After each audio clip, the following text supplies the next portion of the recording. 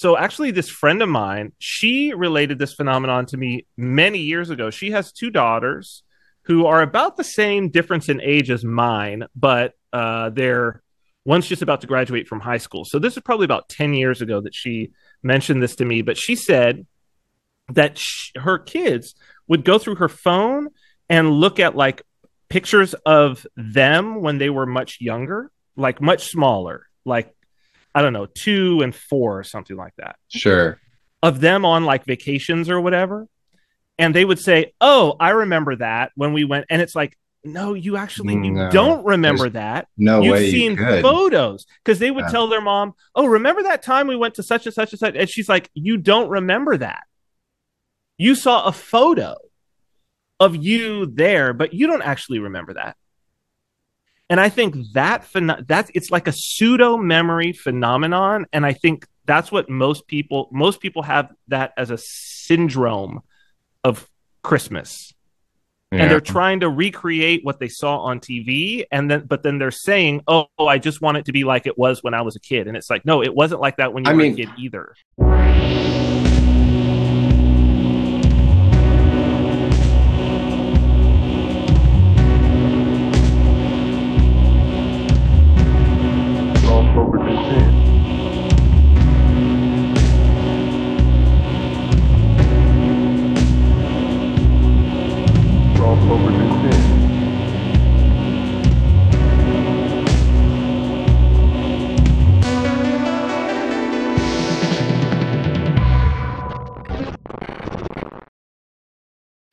okay. Hi, everyone, and welcome to Royal Path. I'm your host, Andrew. And tonight, real quick, I was going to ask Cyprian and Father, because we're already kind of roll. I don't want to like squash it. But No, go ahead. as there's, I've noticed that there's a couple different Christmas aesthetics. There's like the white lights, like there's like the classy, Mm-hmm, refined Christmas. And then there's like the tacky, like mm-hmm, multicolored plastic Santa with like chipped paint and mm-hmm. stuff. And then like and then there's like Christmas jazz over here with like the soft piano. And then over Mm-hmm. here you have like Brenda Lee and like, Mm-hmm. Elvis and stuff like that. Mm-hmm. What do you guys prefer? I like tacky Christmas myself. Yeah, Yeah, I'm a tacky Christmas I'm guy. a tacky Christmas guy. Yeah, that's all I got to say about that. What about you, Father? I don't really understand the other one, so I guess Techie Christmas. Tacky Christmas. Yeah, I don't really understand the other one. It's The like white Christmas weird. It's like a snow thing. I don't know what they're doing. it's like refined. It's like they would be listening to like slow Christmas like jazz. And like we're talking real vanilla jazz here. Like real like by the numbers Christmas jazz with like white lights and Is that you know, like the Muted anthropology version? muted colors though. Like the colors are always muted. Father, yes, Cyprian, yes. Absolutely. Yeah. And yes, Father, it's like an anthropology. It's like a very Yeah. like Anthropology, yeah. yeah, Okay, I got you. Yeah. yeah. Because I've known other people that do like the white stuff. They're like really into that. Like that's the stuff. It's like, no, I like everything being on theme and on color. And then also like buying like pre-made trees, like pre-decorated trees. It comes with like a kit. So all the ornaments match, all the like tinsel matches, all the lights match. And it's like, It feels very non-participatory, that aesthetic. Like that aesthetic does not feel like people are participating in it. I think the thing about tacky Christmas is that it's like at least this was how it was. So definitely growing up, it was totally tacky Christmas. But mm-hmm, one of the cool things about growing up in my house that we always loved was decorating the tree because exactly as you said, out comes the box of mm-hmm. ornaments and they're just a absolute hodgepodge. Yeah. There's things from 2 generations ago that were like from my grandmother, you know what I mean? And there's these weird little elves from like the 30s, and then you have like cool gold stuff. Then you have like stuff we made as kids, and it's all in there.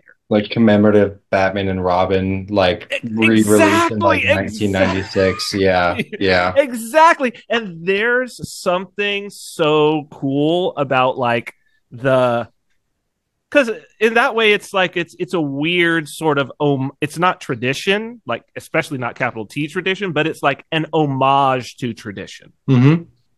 You know what I mean? And there's something so special about that, I think. My kids love it every year. They Yeah. love it. They love putting their stuff up, and it's like, oh, I remember this. And like you only see it once a year, so it's like, Mm-hmm. oh, this is Mm-hmm. really cool. I remember this. Mm-hmm. And like they've grown up, obviously a year since Mm-hmm. then. So I think it's great. And the other one, yeah, I think non-participatory, I think is it's like there, I did it.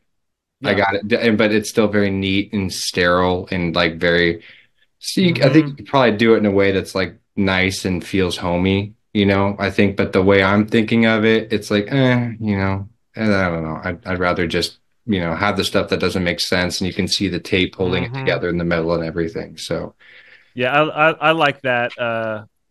I like the drag it back out every year hmm aesthetic for yeah. sure. Yeah. Mm-hmm. Um, so I don't think we have a topic for tonight, at least one picked out yet. Through guidance, we always manage to get there. But one thing I wanted to ask real quick, and I don't think this has to be the topic, but I do think it's worth talking about, at least Get the for one. 2024 predictions. Oh, That'd be good. That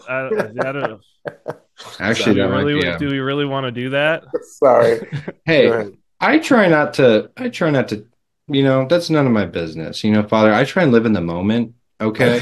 With God, where He exists, where eternity is. I try and stay right here. That's No, it. I'm just kidding. I'm just kidding.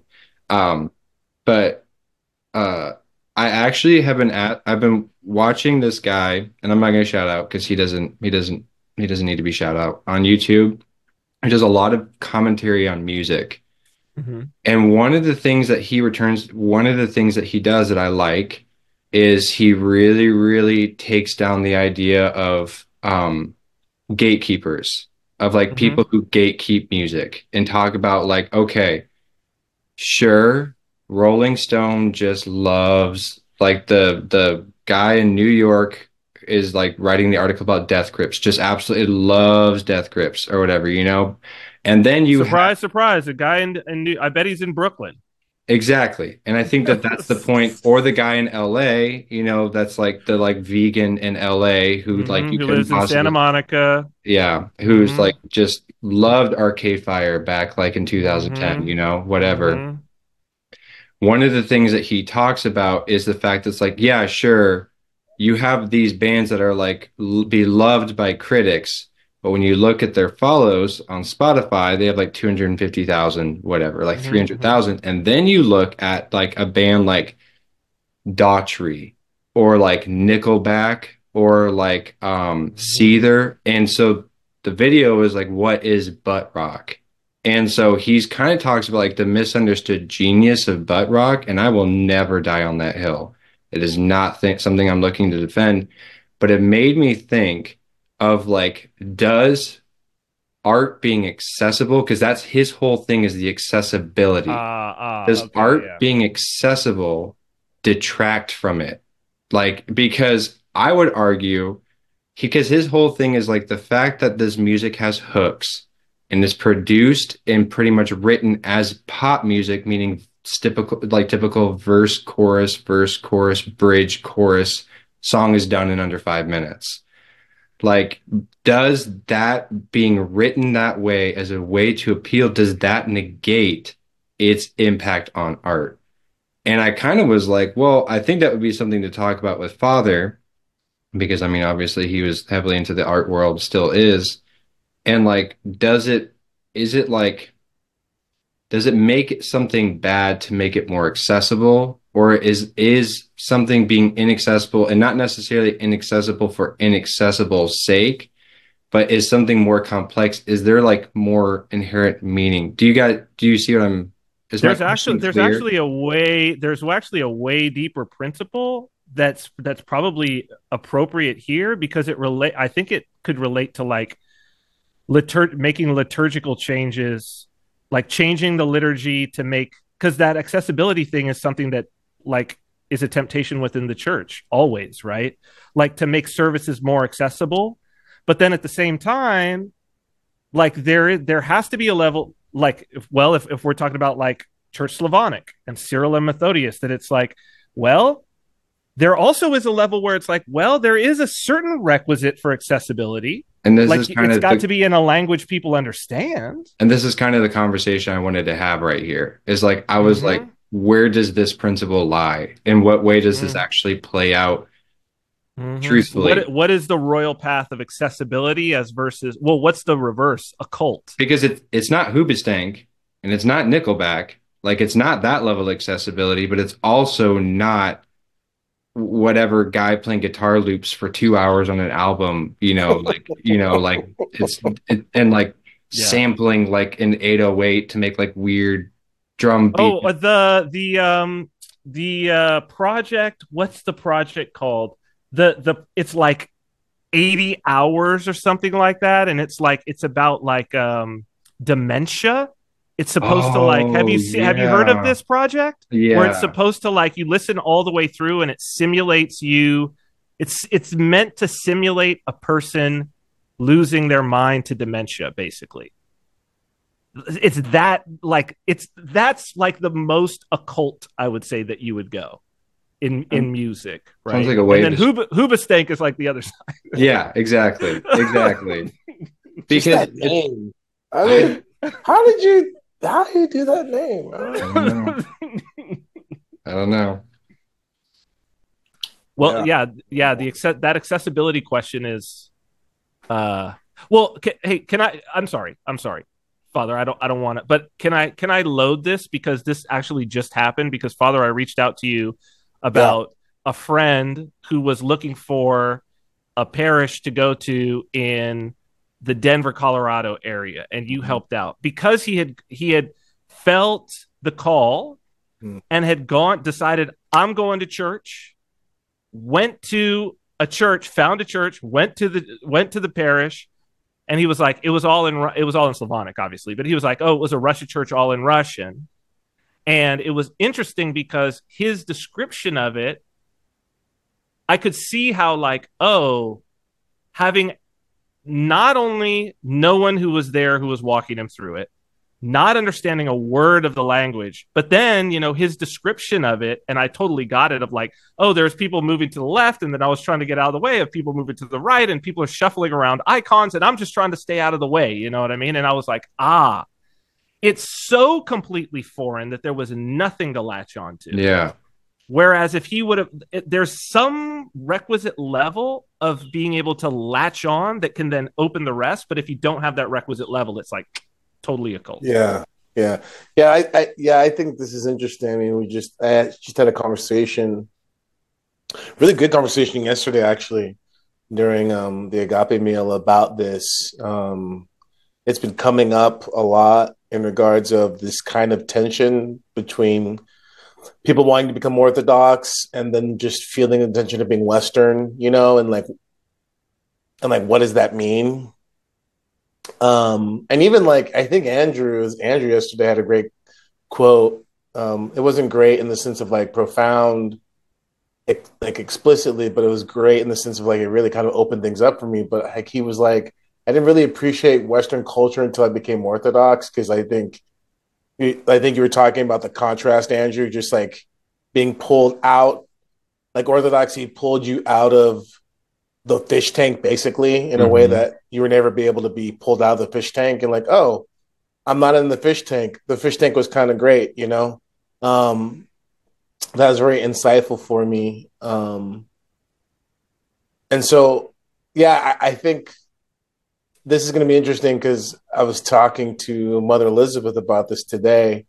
And it's one of those things where I'm at a little bit of a disadvantage, because I just don't like like the Eastern mindset and aesthetic and everything it's kind of been the inverse for me. And I'm not even trying to be that guy, like, I was wearing Toms before everyone else. It's not like that. But just some of the things that I think we're going to get into right now, because of my own kind of whatever, unique background, this things made sense for me. So, for instance, some things we talked about was like one of the things I didn't like about, and I don't like about the kind of quote unquote Western aesthetic and the Western paradigm is this unnatural need for order, unnatural need for like everything has to, kind of be very like efficient and like kind of like make sense and stuff. And like I appreciate it. But like we were talking about like the chaos of the Eastern like of the liturgy and the church. And it's like when do I make the sign of the cross and like when do you bow and like when do you do all the things? It's like you can't find rhyme or rhythm. And for me, that I was like, that's one of the things and it's also funny too how when you become Orthodox in the right sense, right? The more you try to do that, the more it like keeps you from becoming Orthodox. It's like, and I just see that as like, that's a can we linger on that for a second? Yeah, like let me just say this real quick and then pull me back in, which is the problem is that that's not how life is. Kind of what you were saying earlier, Cyprian. And that's not how life is. And so, to me, the West, in the sense of like, and again, let me just the qualifications. Much love to all my Western Rite brothers. God bless you. It's been good. We brought this up a couple of weeks ago, and I've had some good comments. And now maybe we'll do like a whole Western Rite show. I don't know, but like, I'm gonna double down on some things here, just because it's like, like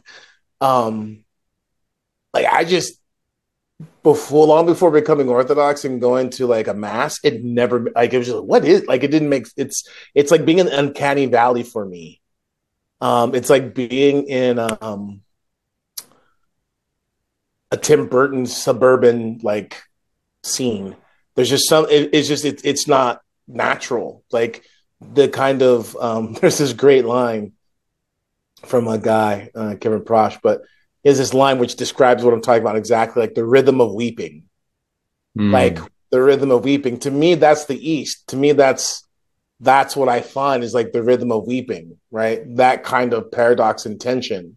That's life, right? So the more that you seek to let go of that and enter into all the things of life, like the unresolved threads, all the things we were just talking about, like to me, that is what helps you approach having quote unquote like an Orthodox, mindset or phronema, however you want to say it.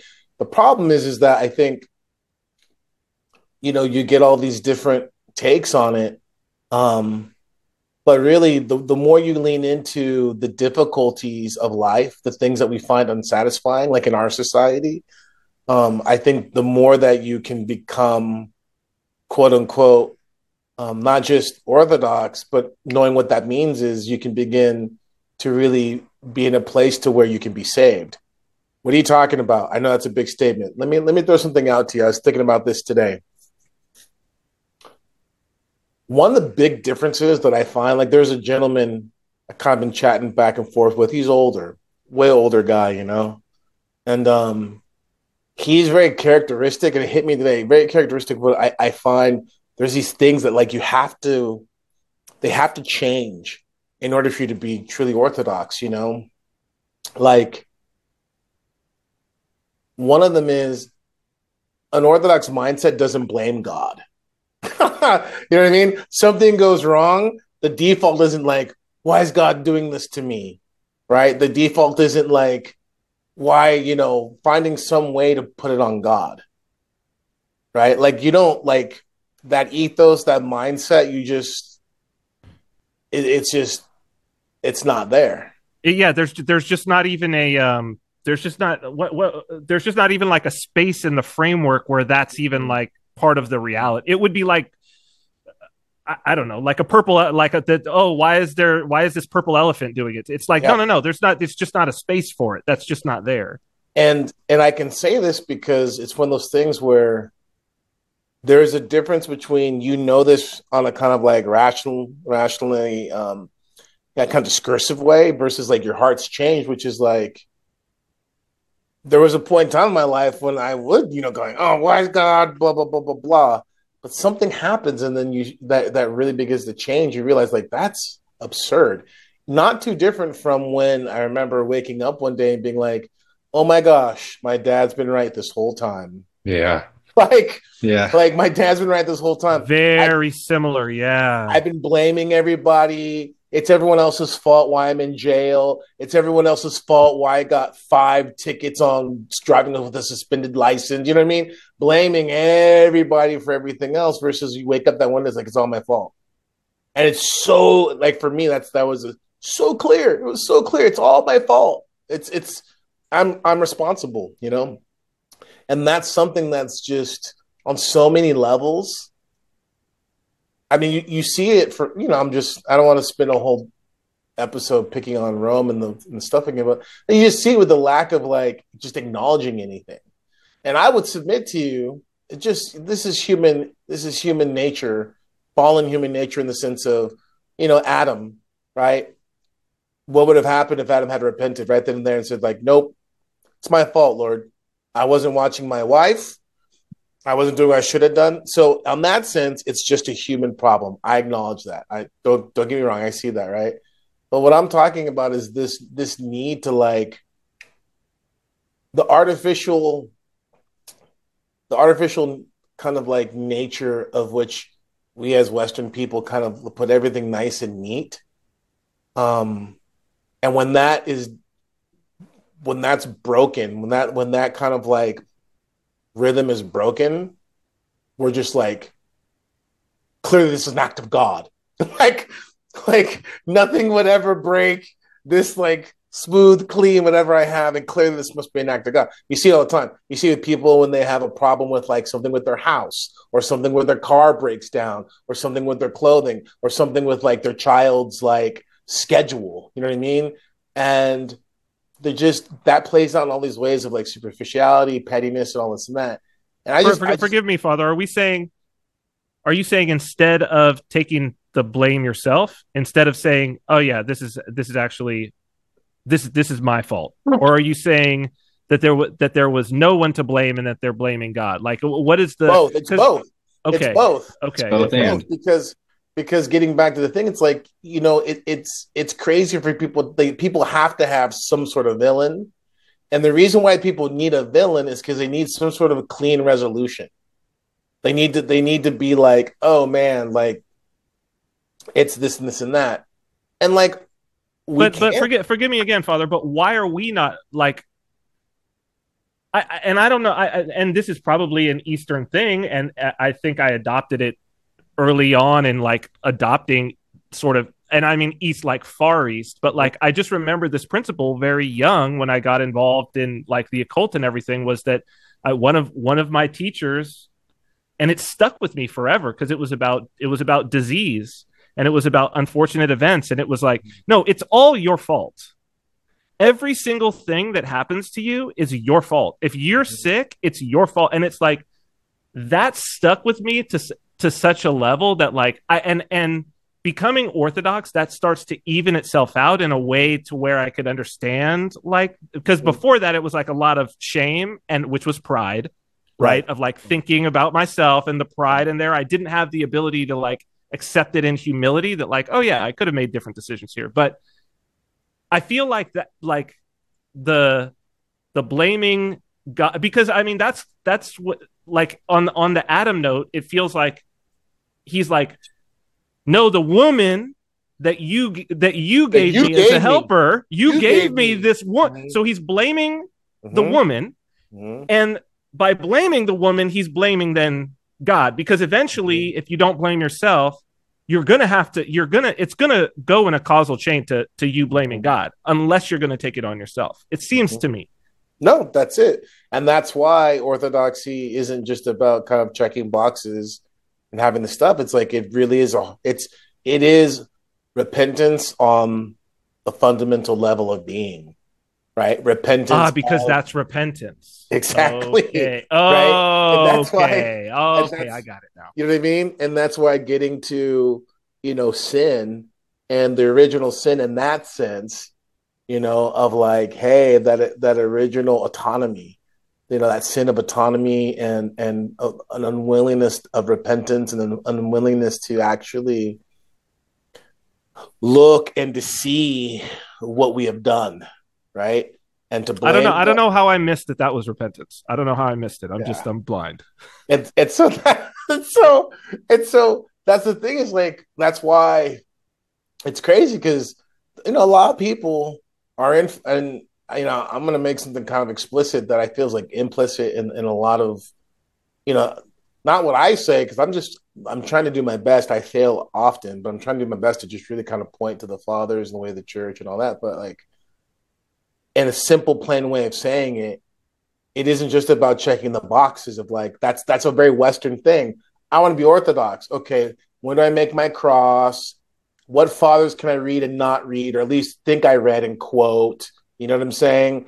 What kind of thing? What are all the things I can check the box on so I can be like, see, I've got it. I've done all the things. That's like such a Western thing. You know what I'm saying? But the reality is like, no, when your whole life begins to become like adopting and internalizing these changes of disposition, right? So, for instance, like everything about being Orthodox is like saying, like, yeah, God alone is pure and innocent, like, and not in some kind of weird Calvinist, like you're a poop and like not like that, but just really seeing like, oh, this is what happened in the fall, and I'm carrying this, right? I'm carrying this, and again, not the guilt in that sense, right? But just the consequences of that fall being death, but death, when we turn away from God and blame him and like, isn't that death? Isn't that spiritual death? Isn't that spiritual death to really, like see the source of life and all that is good and really, kind of like rebel against God in that sense, you know? So I think that's the kind of thing is like all the weird idiosyncrasies that just kind of drive us crazy, that don't make sense when people like are like when we as Western people are looking at Orthodoxy, looking at the quote unquote East, I think that there's something really deep for us to look at in regards of the way that we think. If watch what I'm saying here, the way that we think reality should be orientated and patterned, not the way it is. Because I would submit that's one of the biggest problems is that if you're raised here in the States or in the West, quote unquote, you really don't have a grip of how reality actually works. There's no way the cross could be victory in the West. There's like because It's no, he didn't. Well, there's a lack of hierarchy. Like the entire modern West is built around destroying the idea of properly ordered hierarchy. Everything is built to do that. well, the thing is if you think about it this way, that intention of blame the guy, blame authority. I mean, whether it's going to Mm-hmm. be, King George is the problem, which I'm not arguing, Mm-hmm. whatever. Don't get me wrong. You know what I mean? But that approach to everything just boils down. That's why it's so hard for people because, right? We like this is going to be an interesting portion because I know this might get some people's ire up, but like when you talk about like hierarchy and a proper engagement with hierarchy, you're gonna have those people who are like, let's say a cradle, right? And like, no, you don't understand. We've never like even the way that you're thinking about the approach to hierarchy, that's even like a Western thing because we've never really had that type of deference, blah blah blah. But I would submit that's actually a deviation. That's something that's kind of been picked up and really like, for instance, in the States, there's this whole thing with like parish councils and like stuff like that. That's like not that's something that's an innovation from the West that as the churches come in and tried to like model after congregationalism. So it's this For desire to real? feel like, oh, democracy is the way that you do it because democracy is sophisticated, right? Whereas like hierarchy and having like the priest or having whoever as like the guy you kind of answer to, that's so backwards and tribalism, blah, blah, blah. But it's in the Democracy. name, isn't it, Father Presbyter? Like Yes. it's Yeah. that's the Yeah. elder, and you Yeah. Yeah. defer Yeah. to your elder. Like the Yeah. Yeah. ancients would have understood that. Yeah. Like, what's his Yeah. title? Oh, he's presbyter. So okay, well, we just go there. There's So no. you're saying, Father, there needs to be a Reichstag at our church in which you can seize all the power and finally do away with the parish council so that you can just be the Well, straight well, what I'm saying is, Father Palpatine. what I'm saying is, when you have and this is the thing that people need to kind of wrap their minds around. When you actually do your best to do the thing, you don't need that, because as someone leads and they humbly submit themselves to God, and they really try to do the thing, they really try to actually serve Christ and serve people and love Christ and do the best they can, which means when they make mistakes, they humble themselves, right? When they really try to put into practice the teachings of our Lord and really try to live out the ethos and the mindset that the church provides for us, guess what happens? Enough people, if they see the light of Christ, then they begin to want it. And those who don't want it, they leave. And they leave under the pretense of like, they would never say they don't want Christ. They always make it up. It's something like, this person's that, they ad hominem. But ultimately, that is a thing where someone can actually, a community, a family can become holy. Like, if you don't believe that, then what are you doing here? You know what I'm saying? And that's the problem, is that a lot of people, they don't believe that, and unfortunately, this is kind of weird, I think, circular in a sense, but they don't believe that because they've gotten jaded. But why do they get jaded? Well, they got jaded because they had these expectations that they didn't realize they had anyways. And so when their expectations, which is a Western thing, gets destroyed, now they're jaded. You see what I'm saying? And that's well, it's because the Western value hierarchy was wrong from the beginning. From the beginning. So you're like, wait, this isn't matching up. Where's the democracy? Yeah. And it's like, no, the democracy is the problem. Mm-hmm. If democracy was so great, you wouldn't be here. Yeah. Like what? Well, if democracy was so great, you would just be worshiping at the altar of the state. And isn't that where we're headed? Isn't that what we're doing? And ultimately, until it all falls apart. Right. And the thing is, what's funny is people go like, well, I'm just saying, whatever. I've been in enough parishes at this point, it's like everyone should not understand something. I'm almost 50. I'm almost 30. I'm almost 50. You know what I'm saying? Let's not get it twisted. You know what I mean? So like, I'm just telling you, I've seen enough to be like, yeah, when people follow a certain model and they think that model is the way to be, and it doesn't produce anything, it's like, well, of course it's not going to produce what you think it is, right? Because what your original intention isn't really about salvation. It's about getting a nice, well-oiled machine, which again gets us back to the Western thing. You know what I'm saying? So like, I don't know. I just find it interesting because I guess getting back to your original question and what you're saying, like for me, these things, and again, I'm not like anti-West, it's like St. Ambrose is one of my favorite saints, and I'm all about the fact that, like, I've said this before, I lean into the fact that I'm an American. Like, I think I'm the icon of the American. I could not exist outside of America. I could not exist outside of me being a Western man. So anyone at this point who like paused 5 minutes ago and just decided to go on a rant, just listen to this last. Just listen to me right here saying like, no, there was somebody. You know what I mean? I love the West. Just get to the end of the show before you get on the comments. But like, I just think it's really important for us to kind of be aware of this. Why? Because I think part of the problem is that this dialectic of like, I can't be Orthodox because it's just too weird and foreign. I just can't buy that. And the reason why I can't buy that is because I can maybe get some sympathy for you, but ultimately the problem is like why were you looking at Orthodoxy in the first place, right? Like, where's Christ? Because the current system. Well, hopefully, I mean, I think for many people, and I guess we've heard this so many times, right? Is that it's like what they're doing, what they have going on, isn't working, and I think it's their first recognition that they don't know it explicitly that like my value hierarchy is broken, but that's fundamentally what it is that like my value hierarchy it's defective. The thing that I have put at the top is defective. And then inevitably, like what again happened with my friend, Christ is going to do some wild thing in your life that is going to make it to where you can't call it a coincidence. You can't call it any of these things, and you understand what is happening.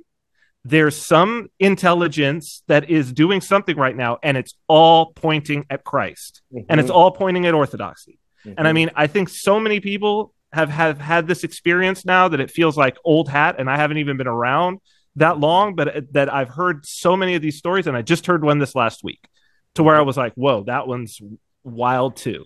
And but I think that then there's that temptation, and I know it was with me a bit, but I was, it was a great mercy that I was already outside of the value hierarchy I was used to in terms of the space that I was in when I approached orthodoxy. But I think that it is then going and looking for something familiar without being fully conscious that, like, no, the familiar things is the problem.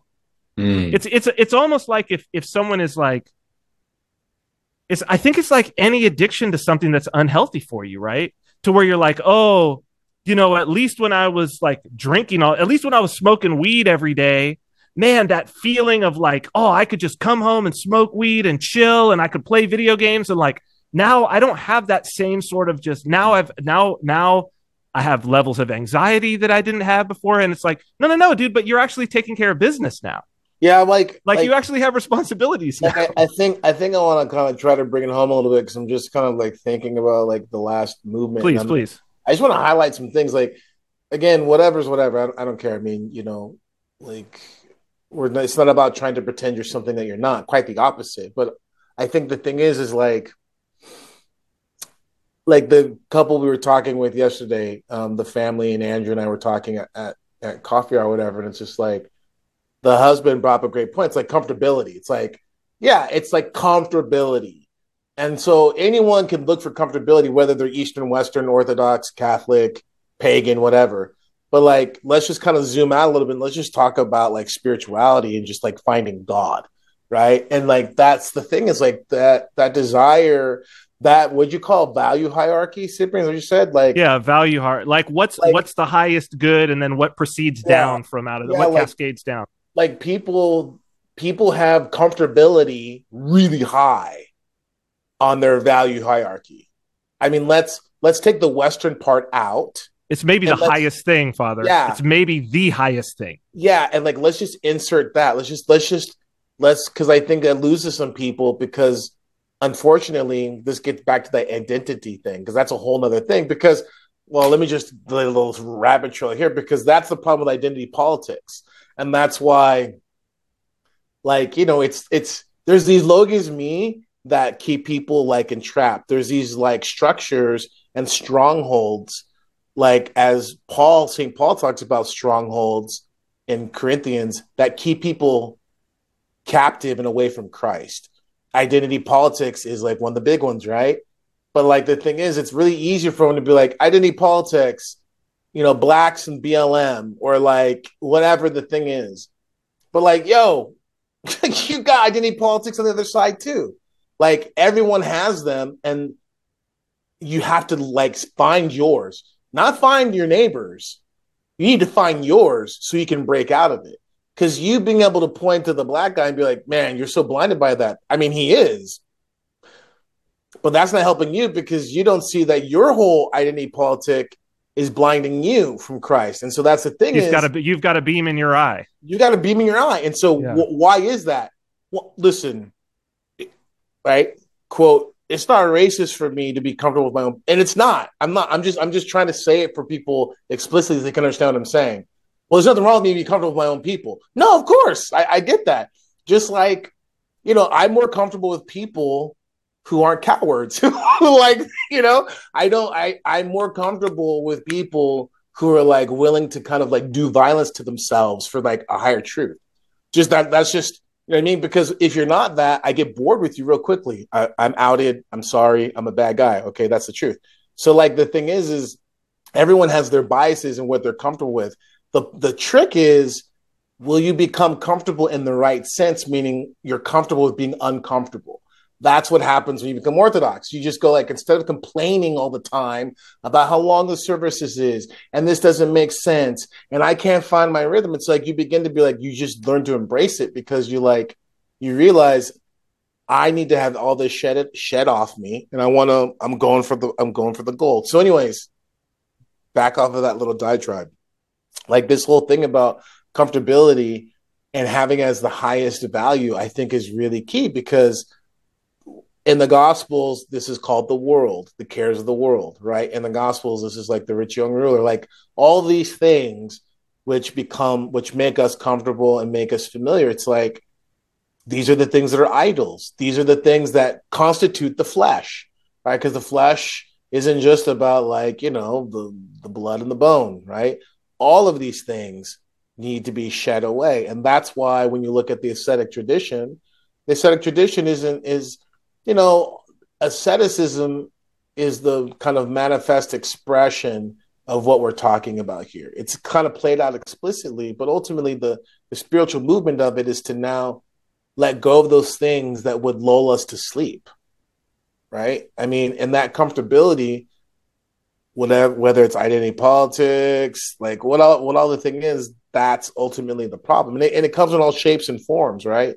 So it's like you shed one, don't pat yourself on the back and resting our laurels. What's the next one, right? Like, where are we going from here? Because the other side of it is, it isn't just about tearing yourself up for the sake of tearing yourself up. It's because don't you want to see Christ? Like, don't you want to encounter the light of God, right? And so these things get in the way of God. And more importantly, here's the big relief, which is you actually find yourself once you begin to lose these other things. Oh, Like absolutely. those things aren't you, Yeah. right?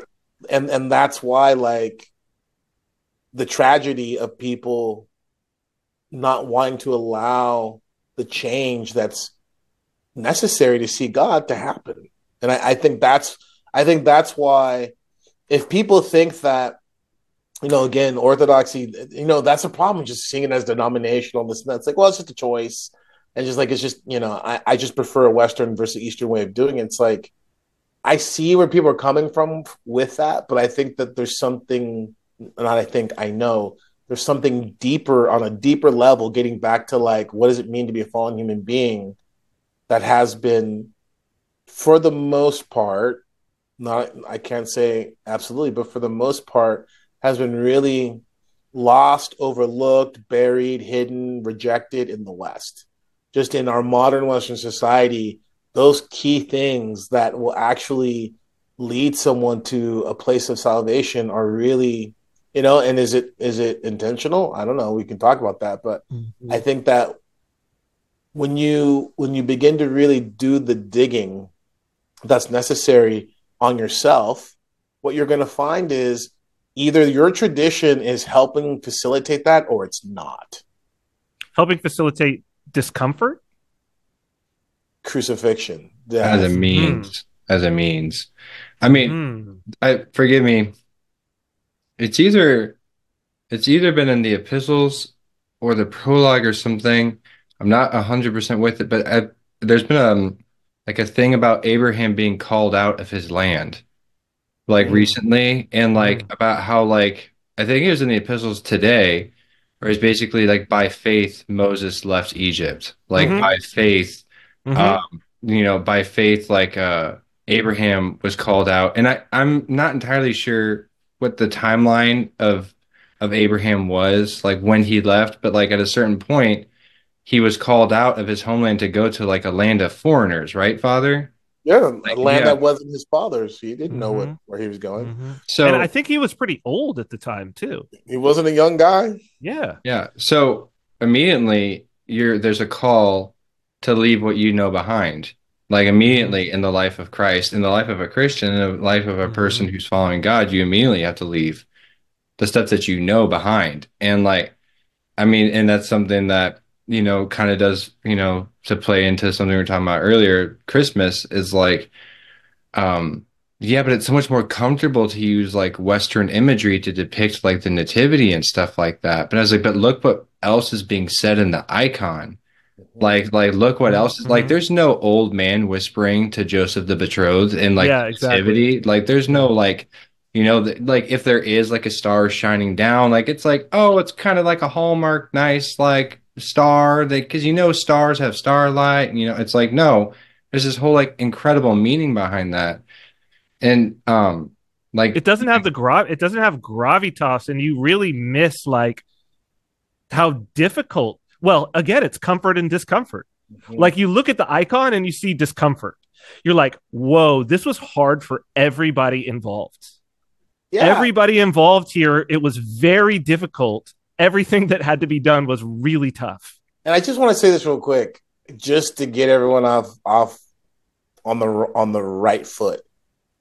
I am not saying discomfort just for the sake of discomfort. You know what I mean? It's not just Yeah. this isn't shock rock. It isn't just kind of like, hey, let's, you know what I mean? It's not being an edgelord. That's not what we're talking about. But what we are talking about is something fundamental to salvation, right? Salvation. Because like either everything went down as the church says it did, or it didn't.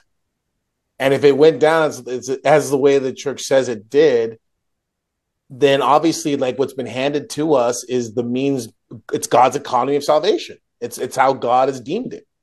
And so what we look at is we see movements that divert us from that. Well, I think that more than kind of not necessarily wasting, but more than kind of like spending time on the more kind of fine philosophical aspects of it, we can just kind of get down to like, how's it apply to your everyday life? It really boils down to understanding that this thing in you that wants to make everything comfortable, it can be really problematic, right? So does that mean that, like, let me give you a great example, right? Saint Justin Popovich, okay? Saint Justin Popovich, right? Whatever, people are gonna roll their eyes. That's fine. Saint Justin Popovich, who's rolling their eyes at Saint Justin? I know, I just know how people are. Just listen to the story, and you'll see why people roll their eyes.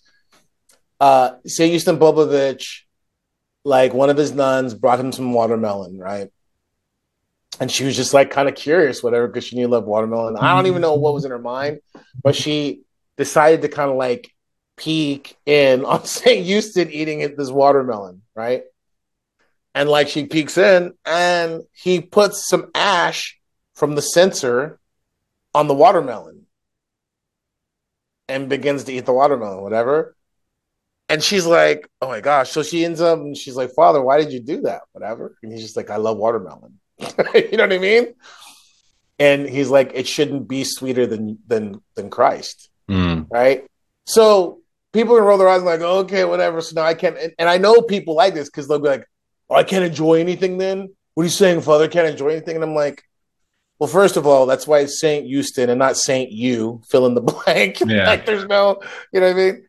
But I would say you don't need to not enjoy watermelon, but the point is, right, this understanding of, look, either this isn't our home and we're like trying to prepare ourselves to be able to get home, or we're not. You know, it's like all these things that just become really easy to be like, that sounds cool in the middle of service, or that sounds cool when it's like ortho talk. But when no one else is looking, or when I just kind of want to turn off and just be whatever, I don't want to hear about St. Houston. I want to hear about that stuff. It's like that's part of the problem, is a dichotomy of people want to turn it on and off when it's comfortable. You want to turn on being, an ortho bro, ortho whatever, when it's appropriate.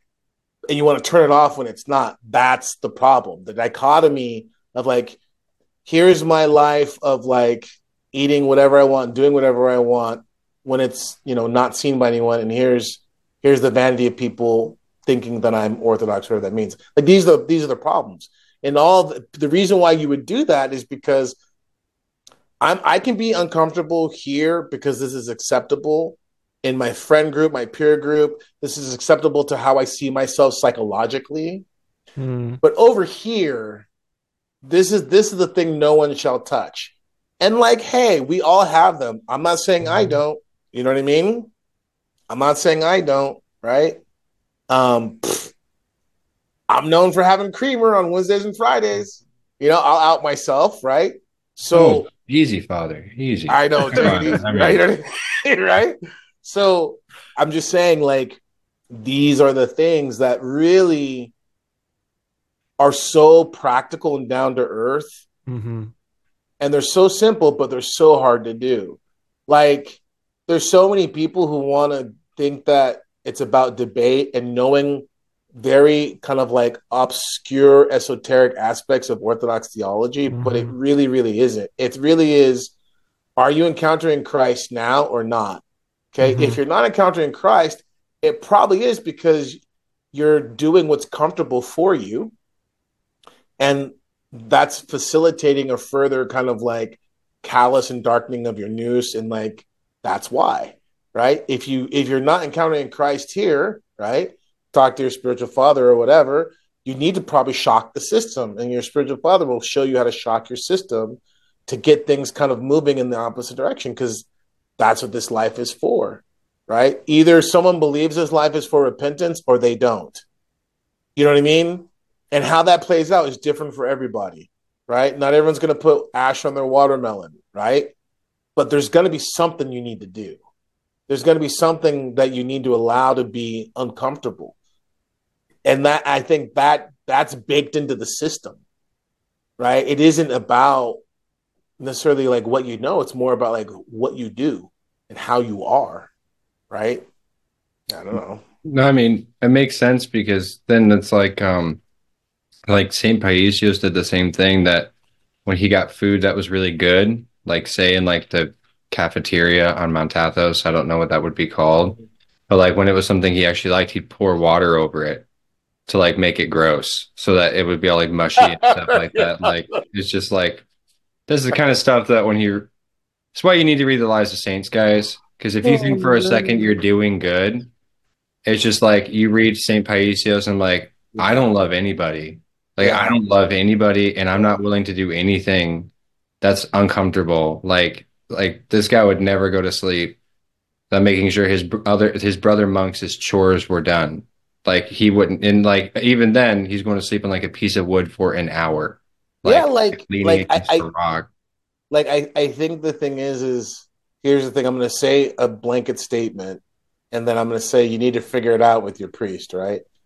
But the Orthodox tradition without asceticism isn't the Orthodox tradition. I don't know how we got here, but I think maybe that's probably one of the distinctions, right? Is that asceticism is just baked into the tradition. And it's asceticism not for the sake of asceticism. We've talked about this so much, but like I think that's one of the things to kind of really understand. That I think when people can't wrap their mind around stuff, it's like, yeah, you could talk about the aesthetic. I don't like the Orthodox aesthetic. I like the Western aesthetic. Okay. Well, why? Because I'm more comfortable. Why? Because I'm more familiar with it. But why? You know what I mean? Why are you more familiar with it? Why is your society this way? Right? There's a reason. Well, you're institutionalized, right? It's like someone coming out of doing a 20-year bit, and then they come out and they're like, oh, I don't feel comfortable except sleeping in a small, hard bed. I don't feel comfortable except eating the same food that I ate when I was in prison. You know what I mean? It's like, yeah, that's not good. That's not good. You shouldn't be, I don't feel comfortable unless I'm walking around completely swole, because who knows who might, shank me in the back. And it's like, dude, nobody's going to shank you in the back out here. Like, that's not happening. That's not happening now. Like, you don't got to worry about that. And that's where. And it's also why it's tough for people. Forgive me. Well, exactly. Sure. It's tough for people because this is the thing. It's like, I say this and everyone's just like, what are you talking about? And it's like, that's the problem, is like, there's no system. There's no system except for like, you need to be uncomfortable in a way that's going to facilitate your progress towards salvation. Because the guy who comes out, who's like, I've been sleeping on the floor, I eat only one meal a day, blah, blah, blah, but he's comfortable with that. That's not, you having poverty and discomfort isn't valuable in of itself. And I think that's what people don't understand in these conversations. I'm not saying it's valuable in of itself, because you're not David Goggins. You're not trying to Goggins them. I trust that's really funny. He's coming for you, man. I know. I don't know why I keep going in on Goggins, but I don't want to see. I don't want to see. I certainly wouldn't want to see him in one-on-one combat. Except the first thing I do is attack his knees. I'm going straight for those non-existent knees of his. Oh, I know it. And his ankles. You're gonna be out there at the beach one day. You're gonna see a pontoon boat, and then you're gonna see this. He's swimming. He's swimming. I'm swimming. I've had enough of you talking about me.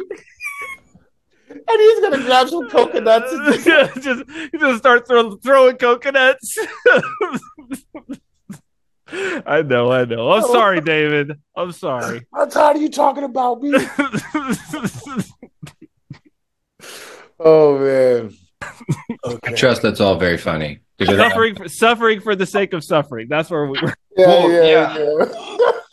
Because I think that's like that's where like that's at least where I go to die, is because it's just like when it becomes about the thing, and like that's because I mean it's really easy to fall into that trap. It's like I mean I'm in a period in my life right now where I'm not really like getting to sleep a lot, and that's okay. Like I mean I've realized like I think most people probably actually it's different for everyone, but probably sleep a little bit too much, especially in America.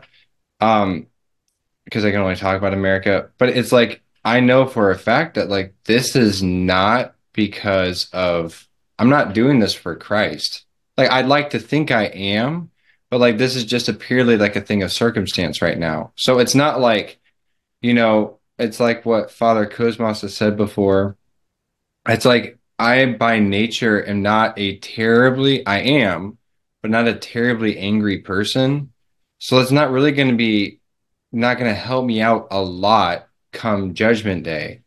It's like, no, you weren't really that angry in the first place, so you not getting angry wasn't really that big of a deal. Like, but my wife, who does struggle a little bit more with anger, that is going to be a big deal for her. The times that she did actually like really have to work through some anger and like really have to like walk through that fire and come out the other side, like that's what's really going to hold up. So it's like, okay, yeah, it's really easy to get, especially, we're at the tail end of a fast. In the middle of the fast, you just get really used to saying no to cheeseburgers and Hostess cakes and soda or whatever. But it's like, it becomes really difficult to remember, like, why I'm doing that. Like, why am I doing this? Other than it's just like, it's become long enough where it's kind of like a pattern for me, where I just like, no, this is just not that time in my life right now where I just say, so I've kind of already like lost the point of the fast. It's like, no, I'm not suffering for anything in particular. I'm not giving up anything in particular. It's just like kind of cultural at this point.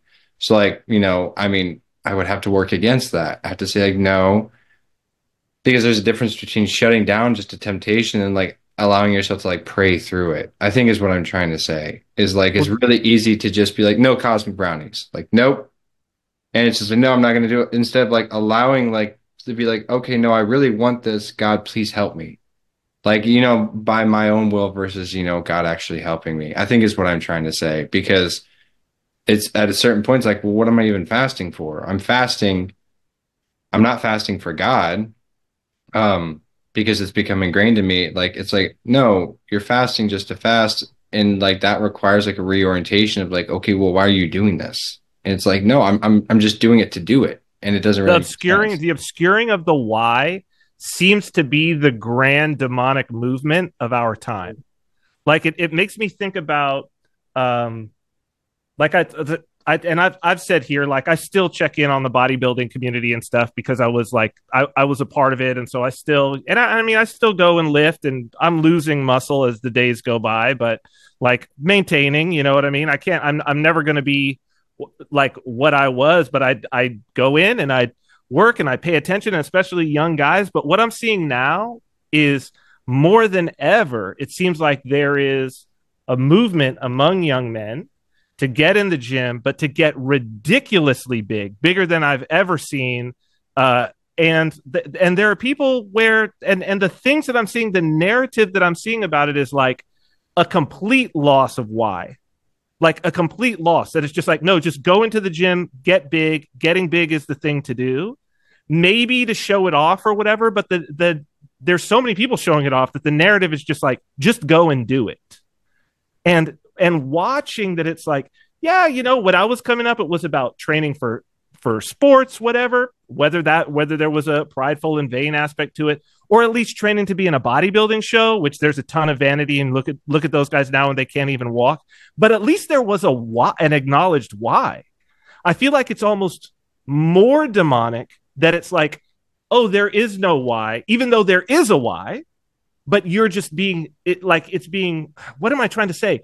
It's being purposely obscured. You're doing it for a why, but you're almost being told and telling yourself that there is no why, there's only a what. If But that I makes think sense. that I think you're onto it in the sense that because the why comes from the heart, like if we Right. look at the three parts of the soul, right? So the intellect, the will, the heart, the intellect is the what, right? The will is the how, and the heart is the why. And you know, again, it's these gross, boiled down kind of like comparisons, but really orthodoxy is about the heart. Like why are you doing something? Who are you doing it for, right? Versus everything else is like the kind of like the how and the what. Like I think when you begin to understand that obscuring happens in our tradition primarily around people trying to achieve something, right? Because I've seen this before. It's like I can't remember where I saw this. So if if you did this and forgive me. So basically, I'm going to quote something I saw. I can't remember who did it, and if it's someone I know, I apologize. I'm not trying to throw shade at you, but I'm just kind of highlighting something. But like, I feel like I saw something not too long ago about like, why do men like orthodoxy? Whatever. That might have been someone I know. No problem. I get it. Whatever. But like, I think that kind of gets into the realm of like, well, I didn't watch whatever, I didn't read whatever. I just remember seeing that as a tagline, and it's fairly easy to assume that there's a challenge, and then I've seen these memes before. Orthodoxy, it's like Christianity but tougher, and the Orthodox Green Beret, and like all that's fine and good. Like, okay, I get that on a low level. Spiritual athletes, calling the monks spiritual Yeah, you know athletes. what I Yeah. mean. Great, that's great. Not it's not that it's not true, right? Clearly, it's totally true. It's totally true, and that's good if it gets you in the door. But I think the thing that we're trying to get at is that like this is the problem is that it can become easier for people to kind of to look. I spend a lot of time like being like, hey, that's great. I'm glad you're here because of X, Y, and Z. But just so you know, I'm gonna rip that away from you. I just, you know what I mean? If you're here, like the whole thing, if you're here to run from the wokes, I'm gonna rip that away from you. If you're here to like run away from Rome, I'm gonna rip that away from you. Because even in that, you know what I mean? I'm gonna shove Ambrose down your throat. You know what I mean? And Augustine, right? Like whatever the thing is, if it's obscuring the why and the who, which is what's the why? My salvation. What is Right. salvation?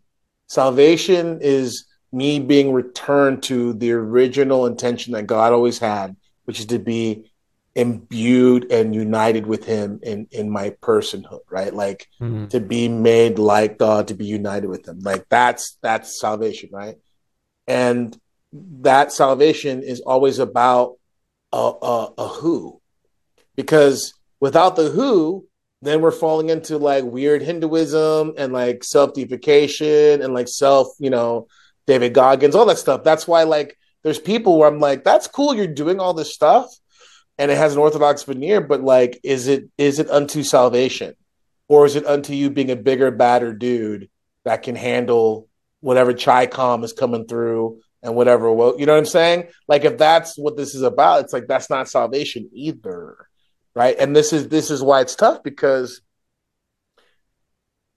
from glory to glory, if you aren't actively looking for those things to offer to God in regards of your repentance, in regards of your flesh, then something then you're not there. Does that make sense? Like, for you to say it's good, and people do this, I got baptized, that's it, and it's coast time, whatever, you know what I mean? Or like, I got made a reader, or I got ordained, or whatever your thing is that you did it, and like, okay, I'm good. And that happens to people. I'm just saying, like, no matter what your level is, like, I want to be a monk, I'm a monk now, like, whatever it is. I want to get married. This happens all the time. I want to get married, right? You get the girl, and then boom, you don't care anymore. Or really often, I want to get married. You get the guy, you let yourself go, whatever, boom. It's like, okay, like, this is what I'm talking about, because we're not static, and the whole situation isn't static. And so if you think that it's about, let me get the system, let me get the numbers, let me get the method, right? And let me just get dialed in. It's all good. It's like, that's super dangerous, right? Because at that point, you don't understand eternal life, right? And as far as it's possible, I don't understand it either, right? But I understand it in this sense. I know that I'm not going to attain it here in its fullness. I know that, like, I'm still breathing, so that means I still got work to do. You know what I mean? Like that. And then you begin to live your life out like that. It isn't kind of like, that was kind of a good run. But I think that's part of the problem with the fasting cycles for people, is that it's like, I'm in it, but then on the normal days when it's in between, it's just kind of like you throw that all out the window, and it's like, no, like, and again, part of being a Christian is being thankful and learning to love God and learning to enjoy the things of God. But again, Andrew talked about sleep, and it's like, I'm just going to tell you a little secret. The less you sleep, the better you do. And on a real sense. Yeah, that's wild how true that is. It's just true. It's just true, right? And it's the same thing. Like, the less that you eat, the better that you do. That's just true. Like, gluttony isn't good for you. And gluttons don't really enjoy food the way that someone who's fairly austere does. Father, forgive me. I also, on that note of sleeping and eating, what I've been thinking about lately is it is interesting, this relationship between, like, doing good, because when I'm really on it, in terms of, like, I'm energized about the work that I'm doing, and I know that the work that I'm doing is meaningful. I see and I know that it's helping people. I'm less hungry throughout the day, and I need less sleep. Yeah. Like, that's the crazy part. The harder I'm working, which seems counterintuitive, but it's like, the harder I'm working, the less food and the less, so long as the work that I'm doing, I know is a benefit. Like, that I really, down to my core, know that what I am doing is making things better. I can work so hard and I need less sleep and less food. But when it's like, when I'm in moments when I'm have an unsureness about what is it that I'm supposed to be doing, and all of this, it seems that I'm more tired and hungrier. Yeah. It's so, it should be, it's so counterintuitive. It should be the reverse, right? You would think. And isn't that one of those things? Like, for me, I don't know, this could be boring for a lot of people because they could feel like this is stuff we're always talking about. But for me, I think these are the conversations that I found really profound, because the whole, like, kind of esoteric, it's way out there. Like, again, I need to read some sort of something. I don't understand half of what he's saying. It's like, you don't need that. You need to really hear what we're trying to say about, like, these weird, like, inversions that happen, because that's entering into the spiritual life. Like, for instance, so I'm working on, I was listening to the life of St. Mary of Egypt on Saturday night. And it was like 2 hours. Like, I'm just like had it on repeat.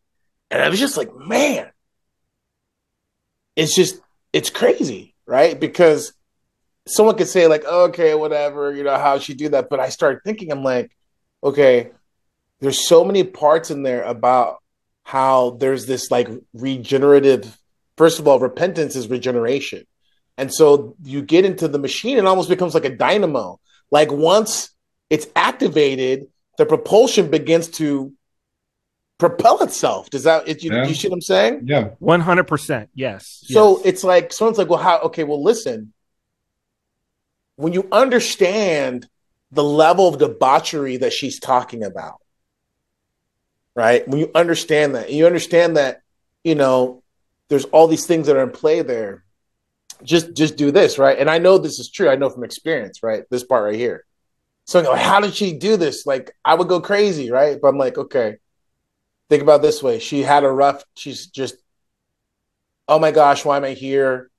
Falls asleep. She talks about how she would often fall asleep, just like lamenting, whatever. And then you would wake up, you're in the desert, it's cold, you're naked, you're hearing wolves, on top of just like remembering these crazy demonic experiences you just had, right? And then it would just be like this: why am I here? Just she would cut like, because that's the thing, coming to yourself. It's like the prodigal son, right? Remember what it says in the prodigal son? It says that he came to himself and then he returned to his father's house. So St. Mary of Egypt had this perpetual coming to herself. What am I doing here? Oh, that's right. Do you see what I'm saying? And then she remembers all these other things, including the mother of God coming to her, including the mother of God allowing her to come into the church, including, you see what I'm saying? And then the energy begins again. And then how she's now able to make it through another day. That coming to yourself becomes a way of being. And that way of being is theosis. Like that way of being aware of the true repentance that she was needing to live out, right? That began to fuel her. And so every time she would run out, it's just like, I'm undone. I think I'm going to die now, right? Here we go again. You wake up, boom, and then you just remember. So getting back to our kind of early part of our conversation about remembrance and memories, and there's a reason why memories and implanting false understanding of what memory is and how it works is a part of the plan or the game. Because the memory is so powerful. What is Deuteronomy? Deuteronomy is the book of remembrance, right? Like, there's these aspects. There's a whole part of the liturgy, and that's the remembrance, right? All of these things, right? They kickstart these very profound noetic and spiritual, that's redundant. These noetic and incarnational movements, the spiritual and the bodily aspect, the whole being that begins to now taste the life of God. And that's eternal life. And that's where you can begin to start having some confidence. This thing about evangelicals and stuff, they'll come in, there's like, where's my assurance of salvation? It's like, well, what happens is there is no assurance of salvation in regards of you looking for some neat doctrine that kind of like says, well, I plugged in these numbers and I'm good. Where you do begin to have that is when you begin to work in this cycle of repentance and it begins to regenerate you, then you begin to touch and to taste the life of God. And the life of God allows you to do the impossible. That's you may not be in the desert like St. Mary of Egypt, but hey, maybe you can look back and say, I was once a fornicator. I was once a sodomite. I was once a whatever, and I haven't done that since my baptism. That is your 47 years in the desert. Well, and that's the only way that I think as human beings that we can have an assurance of anything is that we say, I mean, it's like with your kids, you say it to your kids that it's like, look, they're worried about something coming up and their time spans are short because their lives are so small. And then it's like, oh, I don't know if I could do this. And it's like, you draw back to something. Well, remember there was a time when you didn't know your ABCs. Mm-hmm. You know them now, right? No problem. And it's like, look, you were able to learn your ABCs. So that means that you have the power. It's in you. You could do it. You know what I mean? And I think that we need those exactly like you said, like, that's the assurance that it's like, look, Christ gave you this. Do you think that's all he has to give? Mm-hmm. Right? That it's like, obviously there's more. How much more? Well, all of it. If you're willing to go, if you're willing to go there. And that's the problem with the comfortability is that I think if your bar is so low that you being comfortable is the measure and the means by which you know God, it's like, man, you don't know who God is.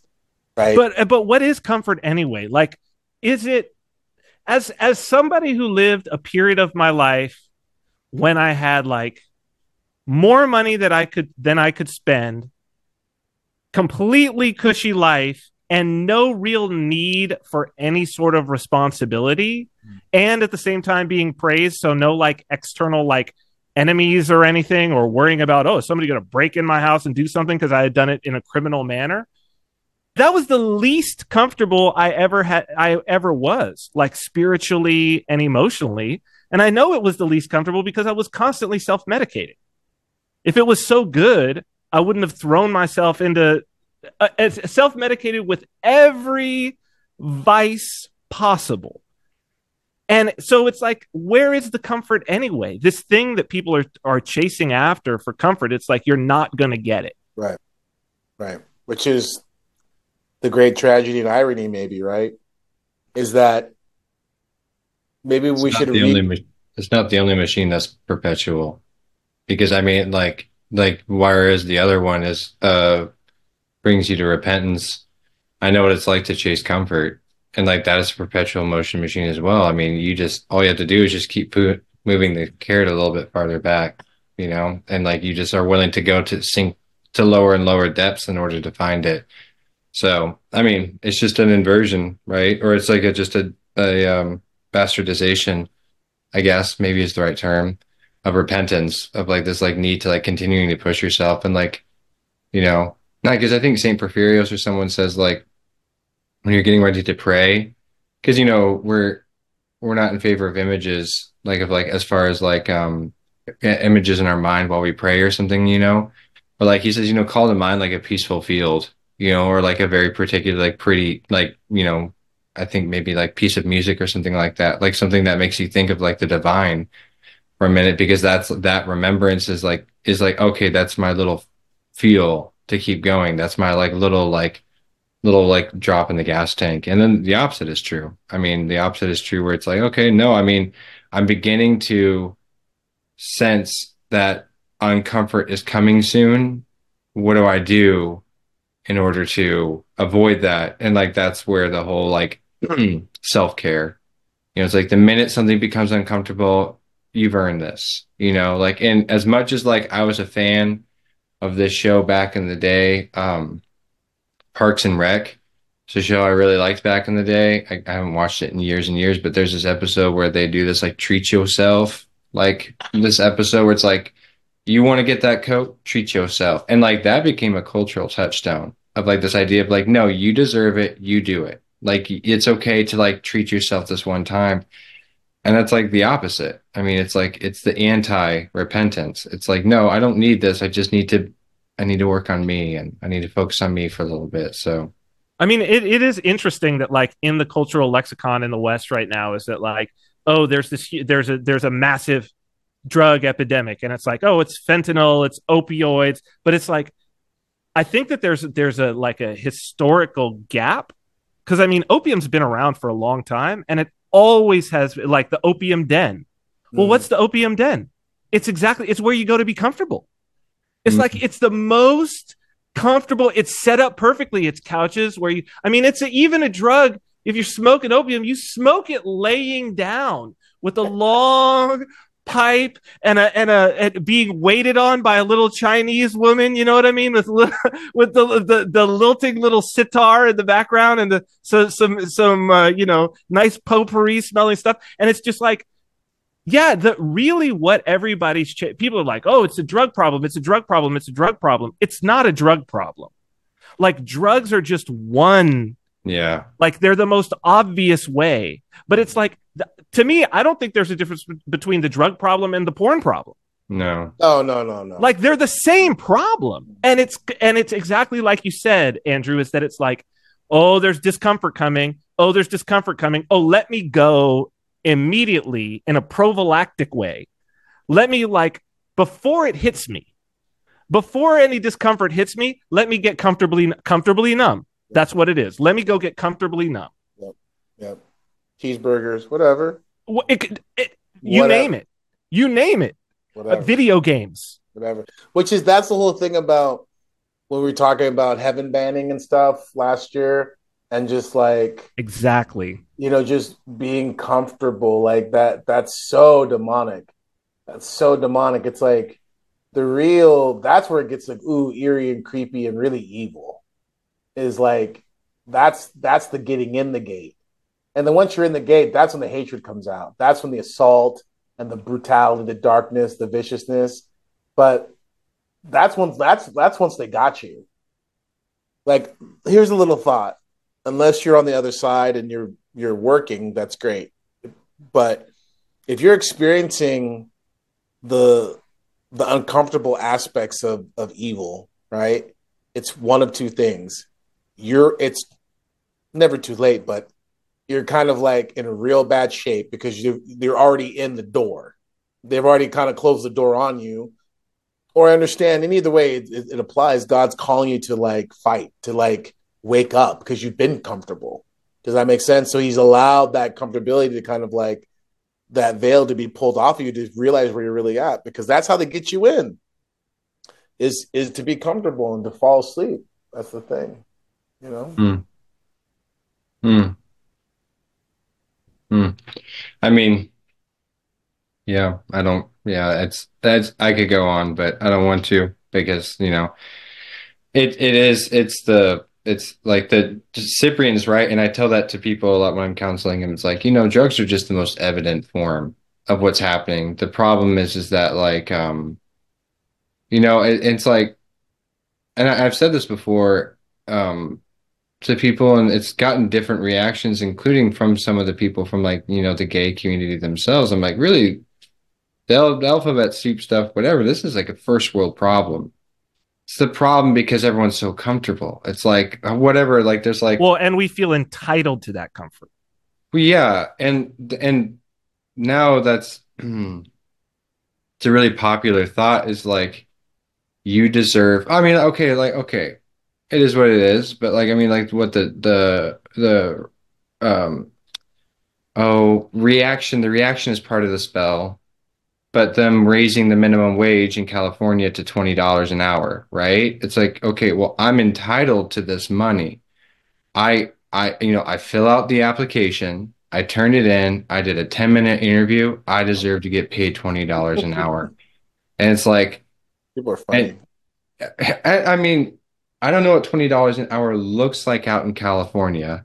It's probably not nearly as much as it looks like here in the Midwest. Yeah, but the reason why is because they've kept raising the minimum wage. That's the thing. You keep raising the minimum wage and the prices of everything necessarily goes up. That's I just think that's simple economics. I think that's the theory, and I would be inclined to agree with it if somebody wants to clackety clack and be like, okay, no, that's actually not true, and we don't know, whatever, whatever. It seems to me the more readily available money is, the less it's worth. But I mean, who am I? I'm barely literate. But the point is that like when people are like, there's these signs, the signs, it's like stop Asian hate, whatever, whatever. One of the signs is like, I deserve to be taken care of. I deserve this money. I deserve to be able to feed my family off of my Pizza Hut job or whatever. And it's like, okay, sure, I guess I would disagree there, first off, but like, um, not because you're a bad person or because you're evil, but it's like, again, you did what to get this job? It's like, like you fill out an application, sat through a 10-minute interview and you passed a drug test. No, you don't, nobody drug tests at jobs anymore, like at those jobs anymore. So no, you in whatever, whatever. It's like, no, I'm entitled to this. And when that entitlement comes into play, it's like, it's never like, what I try and tell people is like that there's no opposite feeling to how you feel with that. If you feel this entitlement, there is no satisfaction for you. It's the minute you get the thing that you want, and we've seen it with the progression of, and I just talked with Father about this, like this was part of that conversation is like, I'm just realizing more and more the left is not the problem. They're ridiculous. It's clown shoes, but it's like they're not the problem. But you've seen it a lot with the woke. It's like they get their little victory and it's the next thing. It's automatically like move on to the next thing and you move on to the next thing. So it's like this entitled feeling that you have. Once you get the thing, it's either like, well, why didn't I have this all along? Or what's the next thing I'm entitled to? And then like all of it is really just to be able to be like, okay, I'm done. I've got my life set up. Now I can sit back and relax. It's like, well, fool, tonight your soul will be required of you. Like you've spent your entire life stocking up to build your little utopia, your little micro utopia. And once you got it, like one, you're going to be miserable in it in the first place. And two, like you've wasted your life chasing this thing that doesn't mean anything. So it's like this entitlement has led you ultimately to this greater spiritual death. And well, it's the what we were talking about the presents under the Christmas tree. That it's like you think, right? The kid thinks, oh, what those presents under the Christmas tree. Once I get at those presents under the Christmas tree, it's going to be. But once they're done, it's like, well, where's the next present to open? I know. I was telling my 17-year-old daughter about that. And you know, we've really been talking a lot. And I've talked. I kind of like. I don't think I introduced her, but I've really like. It's now a lot more in her vernacular. This idea of like, no, my children who are living with me, they can have too much fun. It's like to the point where like, you can have too much fun. There starts to be like major behavioral issues, which are of course indicative of a sick spiritual condition. But the problem is that's like, why is that a revolutionary thought? Like that's part of the problem, right? You know what I mean? Like, of course you can have like too much fun. Like not you, but just in general. Like I mean, that I've told the story before, but I'll never forget. It's like I remember I was working at the old shop, and this is years ago, man, like 20 years ago, right?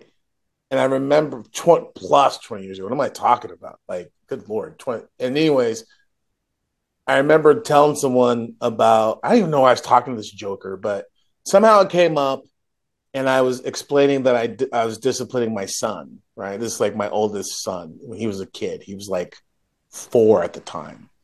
And this guy literally got all like proto-millennial woke on me and got upset that I was like, you discipline your kid? What kind of father are you?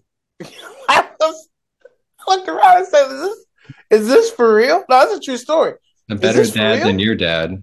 Like yeah, how like that's funny. It's like, oh, you cook food? What kind of chef are you? Yeah. Like, dude, what is the job of a father besides disciplining their child? Like, is there a different job? I mean, he had to have been at least 18 years old because you got to be 18 to get tattooed. It's like, what do you do? This kid's like, but literally, he was old enough to try to talk to me like a man and be like, and of course, I guess discipline and definitions of it, but it's like, that's the problem is that we have this whole narrative about like pleasure and good and all this stuff, man. And that's demonic.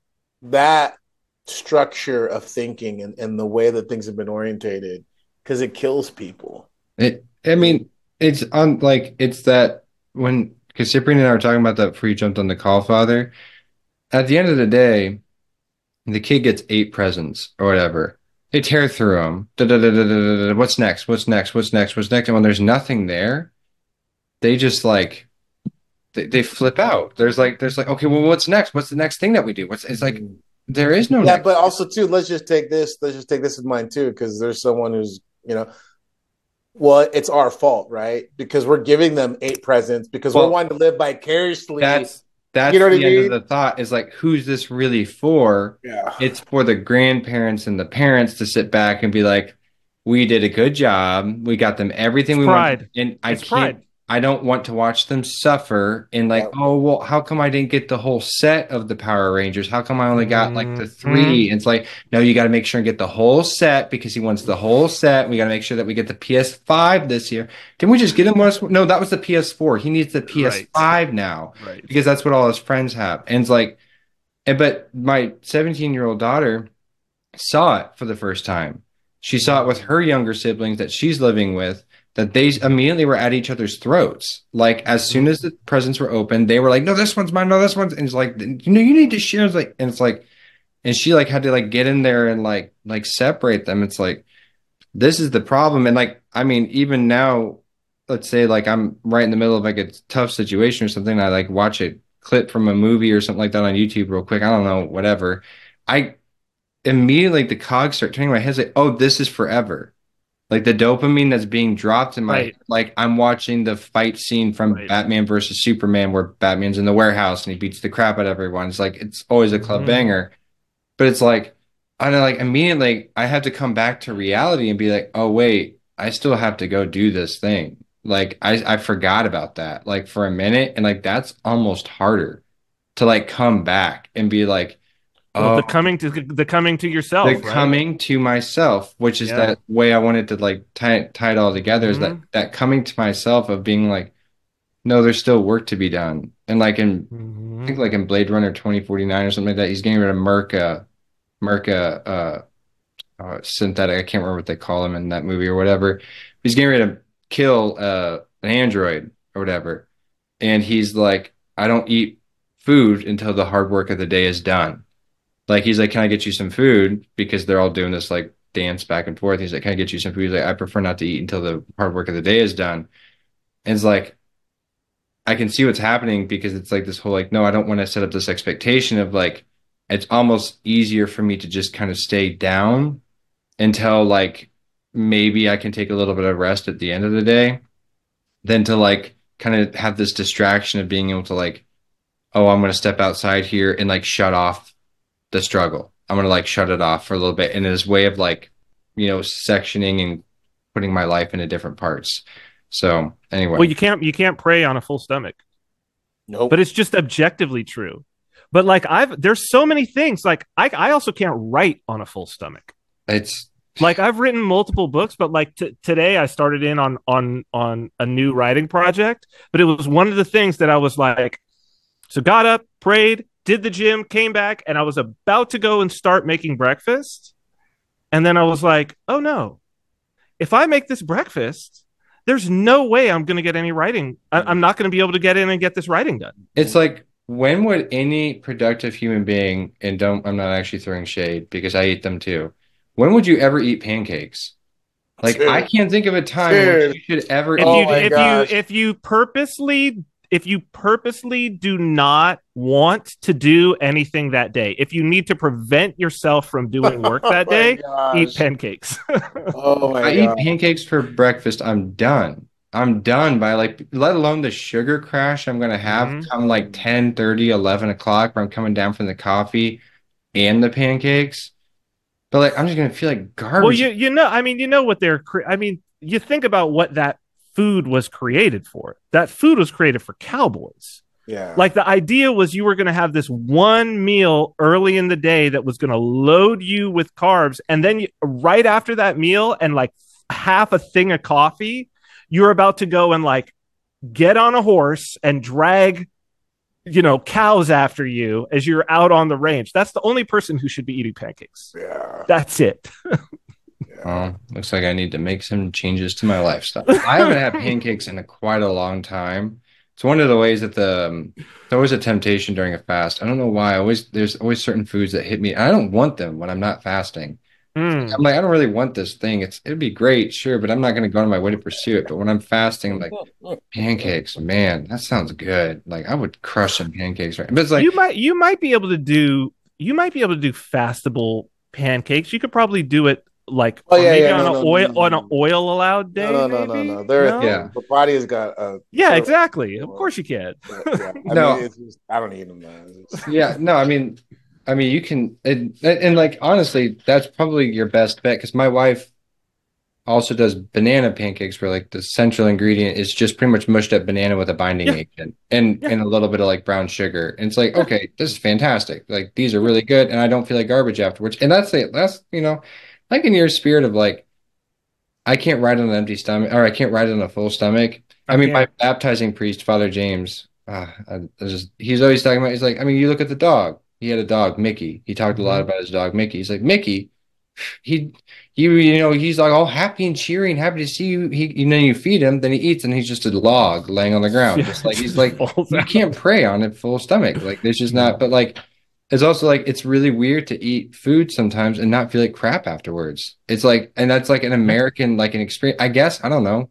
It seems like it's like okay now that I'm not eating whatever like this food whatever like 2 times a day like it's weird to like eat food afterwards and be like energized and be like oh I had Hmm. like whatever fast friendly food that I had Hmm. that day or whatever like a vegetable soup or whatever and be like oh my gosh like no I actually feel okay like I don't feel Hmm. like well, here's the rest of my day. You know, like I'm gonna eat this gigantic steak burrito for lunch or whatever. Like, you know, Mhm. I love a giant steak burrito, and you know, I think Father and I have talked about our giant loves for or our loves for giant steak burritos, but Put a it's little also the, ash on that watermelon. I Yeah, mean, that's it right there. Put a little ash on that watermelon. You're good to go. I gotta think of a way to maybe start making that a little bit more applicable. Because like Uh-huh. if you could, and I don't know how salvific this is, but if you could, and I'm sure that there is, and I don't want to hear about it. I'm just saying, theoretically, if there's like a meal replacement pill where you could just take, and it's like it would fill you up and give you all the nutrients that you would theoretically need for like a 35-year-old male. I mean, The coffee. yeah, Oh, oh, don't double down. Is that your don't double down mug? Don't double down, Andrew. I'm Don't just double down. saying. I'm just saying. I would be down for it every once in a while. I'd be double down for it. Yeah. But I think it's a good place to call it, gentlemen. I mean, we're It's a about at good two place. It's a hours. good place. It's about 2 hours. So anyway, so I'm gonna mention it again because I think it's still applicable. We are still looking if we're still in the middle of a fundraiser for the school that's associated with our parish, the Mount Tabor School of Liberal Arts, out in Kansas City, Missouri. Link in the description, I Yeah, think. Yeah. all links in the description. Check out if you haven't watched the video. It's great. The links in the description Yeah. for the video as well. Yeah, it's absolutely incredible. I wholeheartedly believe in what they, not me, because I'm not really involved right now, but what they are doing in that school right now. Like it's incredible. It's incredible the things that talking with some of the teens who go there, the stuff they're learning. I'm just like, man. And I tell Father Turbo's son, I talk with him quite a bit.